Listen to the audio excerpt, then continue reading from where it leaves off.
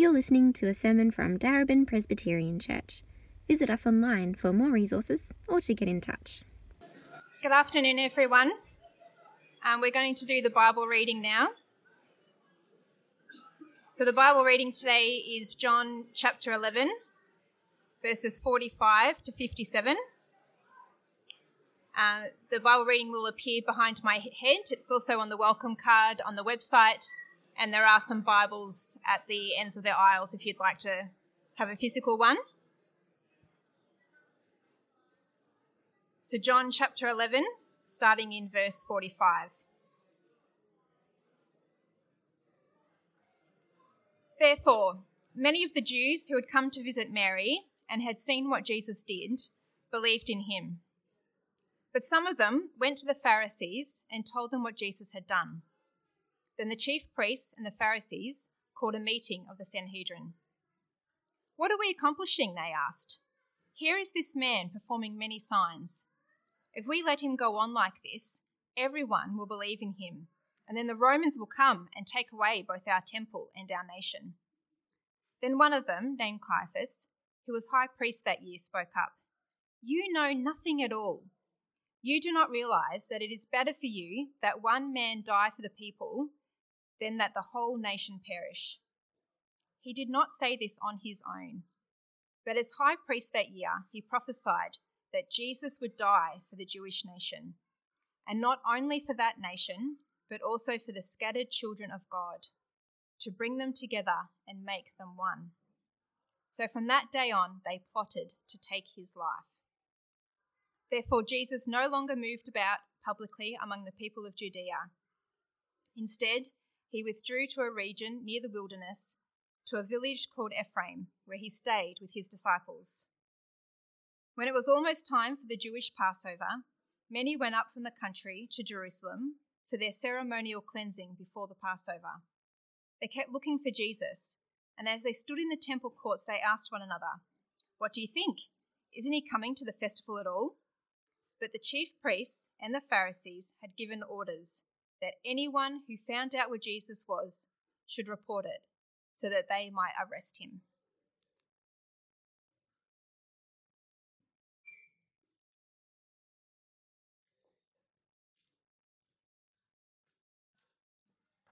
Hello, good afternoon.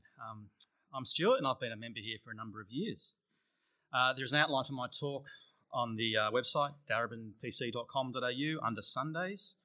The sermon outline can be found there, and I'll be following that somewhat today. But right now I'm going to pray for us before we look at the passage again. Father, thank you for this passage about the effects Jesus had on the Sanhedrin and the many Jews of his day. I pray that you'd help me to speak clearly and that we'll be challenged by the power that only Jesus has. Amen. Great events can cause different reactions. We see that at federal elections. One party gets to form government and one party does not. On election night, we see the winners having a great time at their respective gatherings, celebrating their victories. And in contrast, we see the very sombre gatherings of the losers. One room of laughter and joy, another room of sad people commiserating their loss. Same thing with sport. One team wins the cup and the other team doesn't. One team is seen drinking champagne from the trophy. The other team is in tears.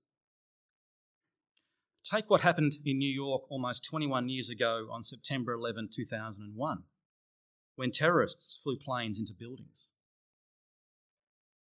The images of those planes have been replayed countless times on TV, and we saw people in one city go into shock and grief mode. But in another part of the world, people reacted by dancing in the streets at the same news. YouTube has that vision still. Even with serious events, different people can react differently depending on their attitude. Now, John 11 is not the same as September 11, but it does involve plotting to take someone's life. And the passage carries weight in a different way. Last week we saw Peter preach about the miracle of raising Lazarus and the one who claimed to have power to give eternal life. But the second half of chapter 11 shows that people had different reactions to this event. And so today, my big idea is that people will gather against Jesus, but people will also gather under Jesus.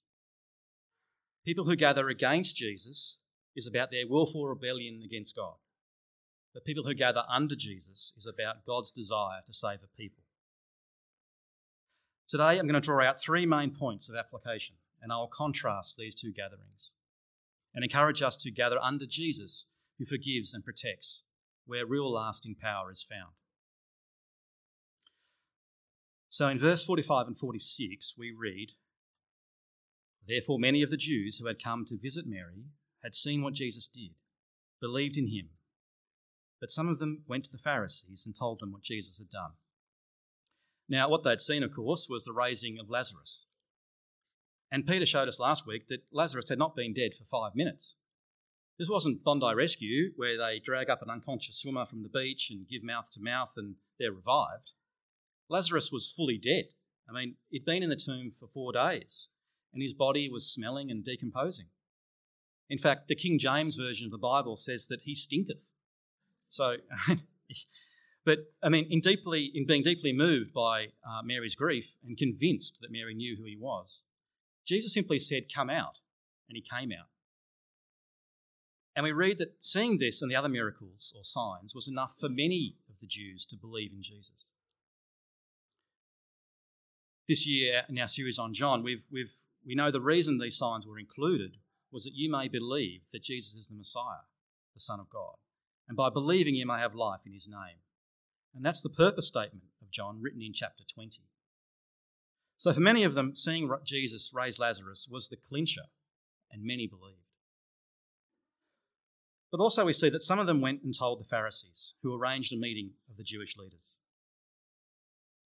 Now, at a time of heightened tension between Jesus and the Pharisees, raising Lazarus was the event that polarised people. So much so that a special meeting was called.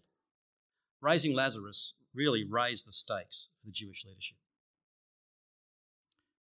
In verses 47 and 48, we read, "Then the chief priests and the Pharisees called a meeting of the Sanhedrin. 'What are we accomplishing?' they asked. 'Here is this man performing many signs. If we let him go on like this, everyone will believe in him, and then the Romans will come and take away both our temple and nation.'" Now, the Sanhedrin was the Jewish high court, made up of Jewish nobility, lay leaders and priests. They exercised a wide-ranging decision-making powers in judicial and religious matters. From their point of view, raising Lazarus was really threatening. In earlier chapters, we have seen the Jewish leaders interact with Jesus and the people healed by him.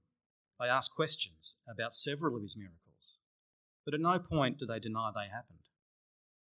But not even what they had seen was enough to convince them. Even raising someone from the dead after 4 days was not enough to convince those determined not to believe.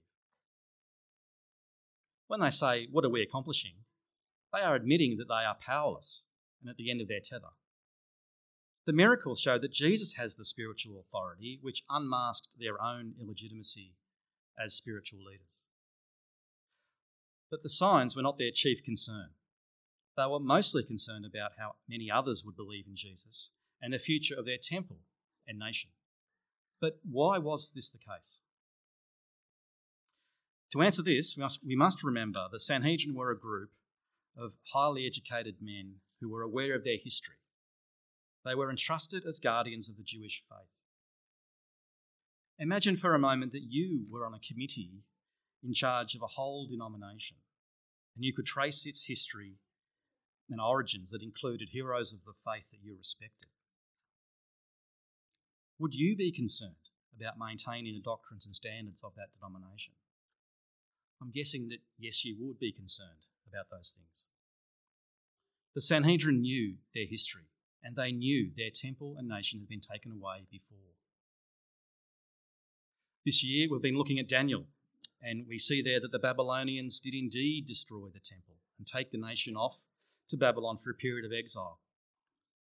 After the Babylonian empire ended, many came back to Jerusalem but were ruled by a Persian empire.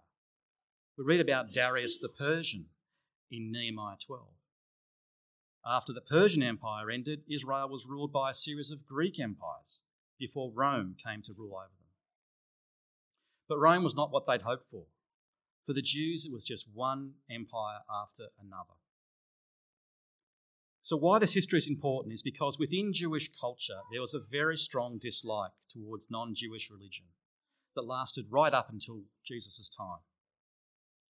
Under all these foreign rulers, worshipping at the temple and living according to the Torah, which is the first 5 books of the Bible, was central to their religion and their identity as a nation.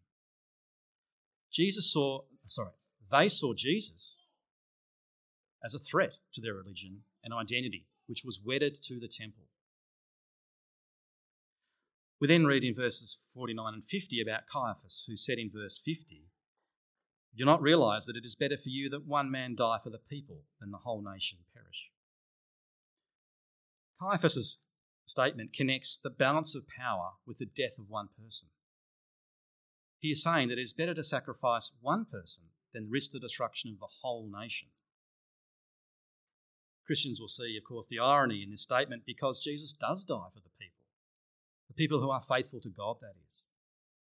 And indeed, about 40 years later, the nation of Israel does indeed perish when Jerusalem and their temple is destroyed by Rome. It's ironic because the Jewish high priest helped bring this into effect. But his words also show malicious intent and the depth of their sin in their heart. The Sanhedrin were not ready to give up power and would rather sacrifice an innocent life to ensure their temple and nation were not destroyed. Caiaphas was a Sadducee, and Sadducees did not believe in the resurrection, but he knew that Lazarus was alive. He was highly educated, intelligent, but also cynical and ruthless. Their fear was that if more and more people believed in Jesus, then the Roman Empire, which ruled over them, may come and destroy the temple and the nation, as had happened before. But in looking at Caiaphas' statement, we also need to consider that John says that he prophesied. In verse 51 and 53, we read, "He did not say this on his own, but as high priest that year he prophesied that Jesus would die for the Jewish nation, not only for that nation, but for the scattered children of God, to bring them together and make them one." And so from that day on, they plotted to take his life. In this section, there are 3 main points that I want to take out. Firstly, point number 1. We need to see the huge risk of preserving power and where this can lead. The Sanhedrin were plotting evil just to maintain power. Their plotting breached the 6th commandment, which says that you shall not murder. The Sanhedrin were meant to uphold the law, that is, all the 10 commandments and the books of Moses. They were supposed to be exemplars of holiness. Instead, they were plotting murder so they could hold power over the people. But sin is not merely breaking God's law, but making good things into ultimate things that have replaced God. The books of Moses are good. The 10 commandments are good. They are for our benefit. But they had turned those good things into ultimate things and lost sight of how their own scriptures were to be fulfilled. They had missed the point about Jesus and were clinging to earthly power. But before we rush in to condemn the Sanhedrin, we ought to be mindful that the church has indeed been responsible for similar sorts of evils over time. Unfortunately, the urge to preserve power has been part of the history of the church. At one stage, the church in England had an absurd fear about what Bible translation was approved for use. In the 1500s, which goes back a bit, but in the 1500s, they had an enormous concern that the Latin translation, which only the clergy could understand, would dare be translated into English. Translating the Bible into any other language was considered heresy at the time. They thought that if the everyday person had access to the Bible in a language they understood, the church would lose power and control. Perhaps some of you will know that it took the efforts of William Tyndale, an Oxford scholar, who had to leave England for Europe to translate the Bible into English. But Tyndale was eventually killed by the church for that crime. so the leaders of the church could protect their power. But the church in England at the time also thought they were doing a good thing. They were concerned about discipline in the church, and they thought that if an ordinary people had knew the language of the Bible, it may start a rebellion against their control. But their fears obscured the truth that God desires all people, no matter what language they understand, to come to salvation in Christ.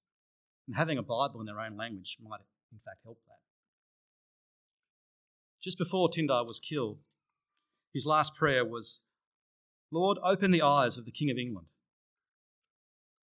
2 years later, an English Bible was placed in every parish church in England. Much of the Bible we have today is due to his work of translation. The leaders then could not stop the sovereign power of God. So leaders need to be aware of the risks in preserving power for them and their people. But this can be said of leaders at all levels in a church. Perhaps you're a leader of a home group or a ministry where someone comes along who's better at communicating or attracting others to that group. How do you react to that? Is it with great anticipation and eagerness that perhaps more might come to know God? Or do you try to control what that person does to protect your position so that your power is not affected? We all need to see that we all can slip into this mode of preserving our own power. Point number 2. We see here that just because people saw Jesus performing miracles, it does not mean they also believed. The Jews here are standing proof that people did see signs and wonders and yet remained as hard as stone. So it should not surprise us that when we see unbelief today, even amongst us in the church, it may seem extraordinary how people cannot see the truth, which seems so clear, and not be struck by the signs and wonders that Jesus performed and believe in him. But there's often something deeper going on as to one's belief or unbelief. Unbelief can be very deep-seated. And if we're honest as Christians, that at all times, we have different levels of unbelief, no matter how long we've been in the church. So we need to stop and consider the magnitude of these miracles for ourselves and just check how we are responding to them. Do we see the power Jesus has? Are we amazed and in awe of his miracles and healings? Sometimes we need to be humble enough to ask God to help us believe. Point number 3. We need to stand back and see how God is working here. Because in verse 51, John says that Caiaphas prophesied. That is, he spoke God's words.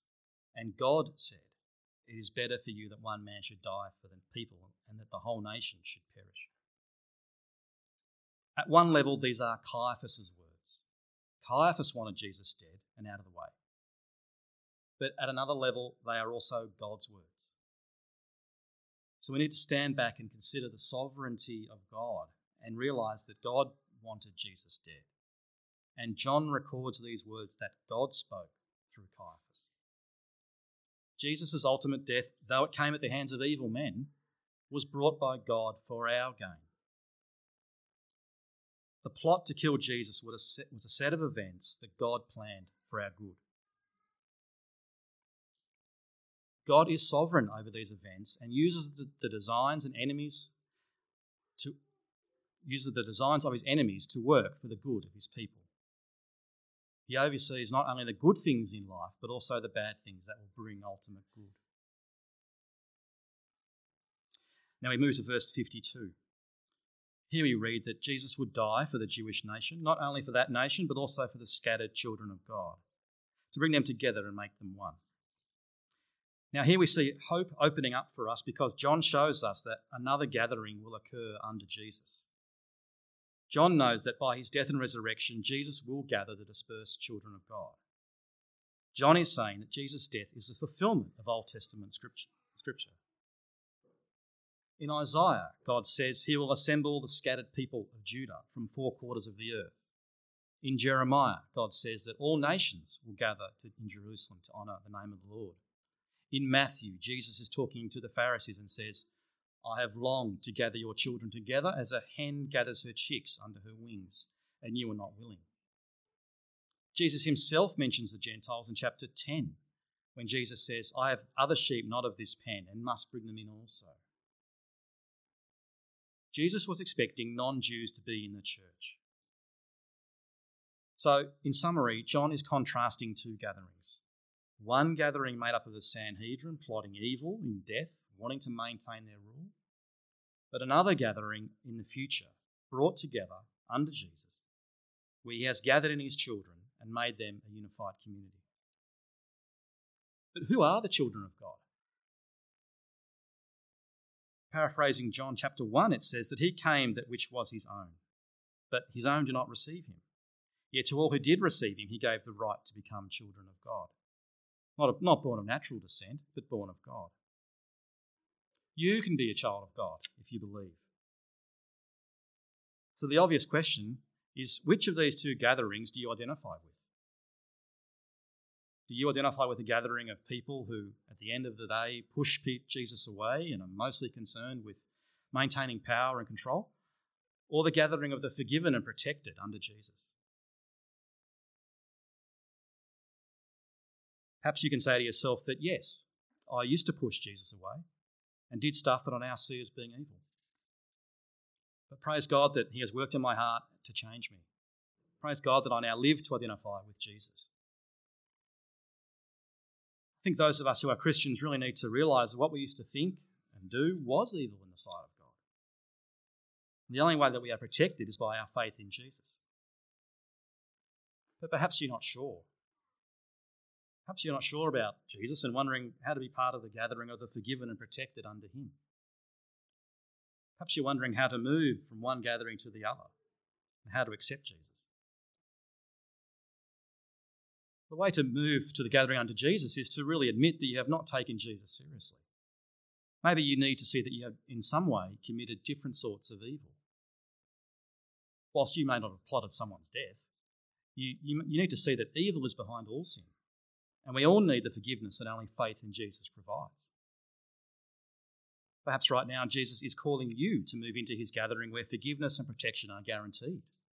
If so, you can accept his calling right here, right now, today. In dying for the scattered children of God and being risen on the third day, Jesus' claims of who he is are verified. Unlike the Sanhedrin who wanted their needs served first, Jesus came to put your needs first. In his life, death and resurrection, he satisfied God's requirements for you, and he knows that you can't satisfy them yourself. He saved you by serving and making himself nothing, taking the very nature of a servant. And that's best seen at the cross. His resurrection shows that he has the power to save you from your sins. Jesus achieves power through weakness and service, not through exerting power over others. When we understand that we are saved by faith in the work of Christ alone, we come to rely on his power and stop seeking it elsewhere. Now, finally, in the last section from verse 54 to 57, we see Jesus withdraw from the public to a place near the wilderness with his disciples. We read that it was almost time for the Jewish Passover when he went up from the country to Jerusalem for their ceremonial cleansing. And they kept looking for Jesus, asking questions.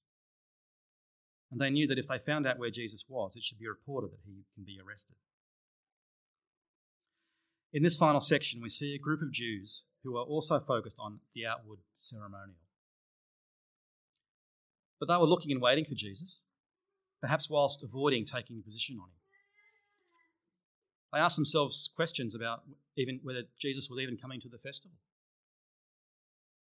The Jews here have received orders that if they know where Jesus was, they should report it so that he might be arrested. But we are faced with the same question time and time again. What will we do with Jesus? Will we give up on him, or will we stand with him? When things get hard, do we at times give up and allow a culture that violently opposes Jesus to trash his name? They were preparing to be ceremonially clean, yet being asked to comply with a wicked scheme. Are we more concerned with what our lives look like than being identified as followers of Jesus? Let that not be us. we have to watch ourselves closely and confess and repent of our hypocrisy and conflicted hearts. And though no one is perfect, we need to keep pointing people to the one who is, the one who really has saving power. At the end of this passage, we are left wondering, does Jesus in fact even show up?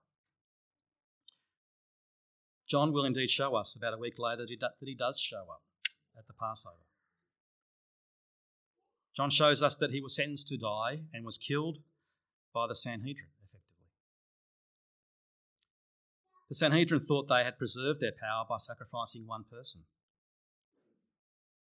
Jesus did die for the people, but not the way Caiaphas thought.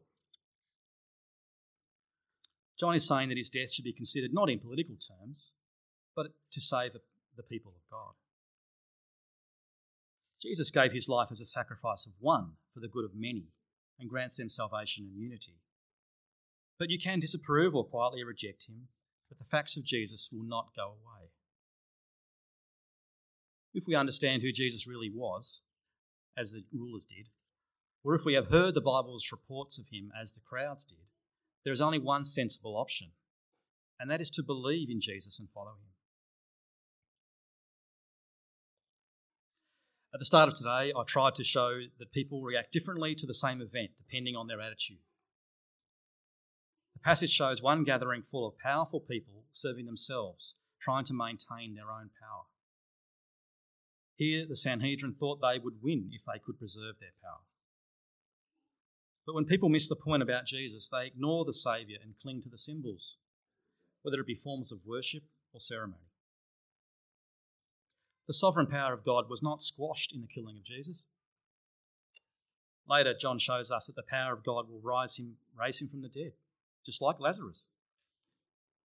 Jesus actually serves us by giving up power and dying as a substitute, by bringing another gathering of people back into fellowship with God. And that is where victory ultimately is.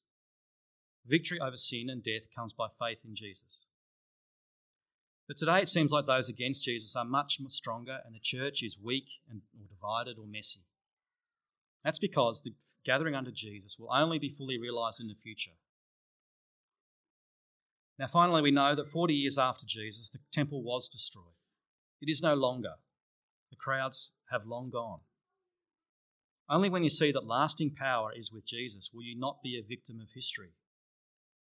By giving up power and surrendering to Jesus, you will benefit from God's plan for history.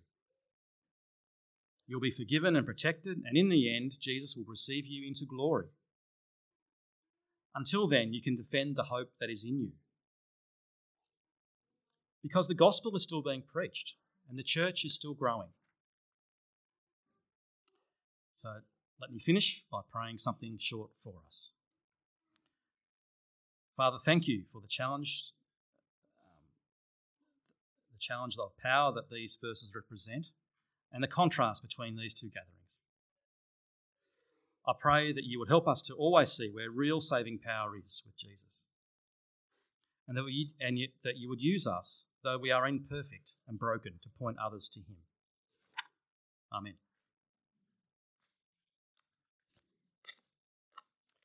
We're now going to sing again a song called The Love of the Father, about how Jesus has died to gather us as his people, and this song celebrates that we are the people of God, the Father who loves us. During this song, children will be coming back into the church, and it's time for parents to pick up their children from cradle.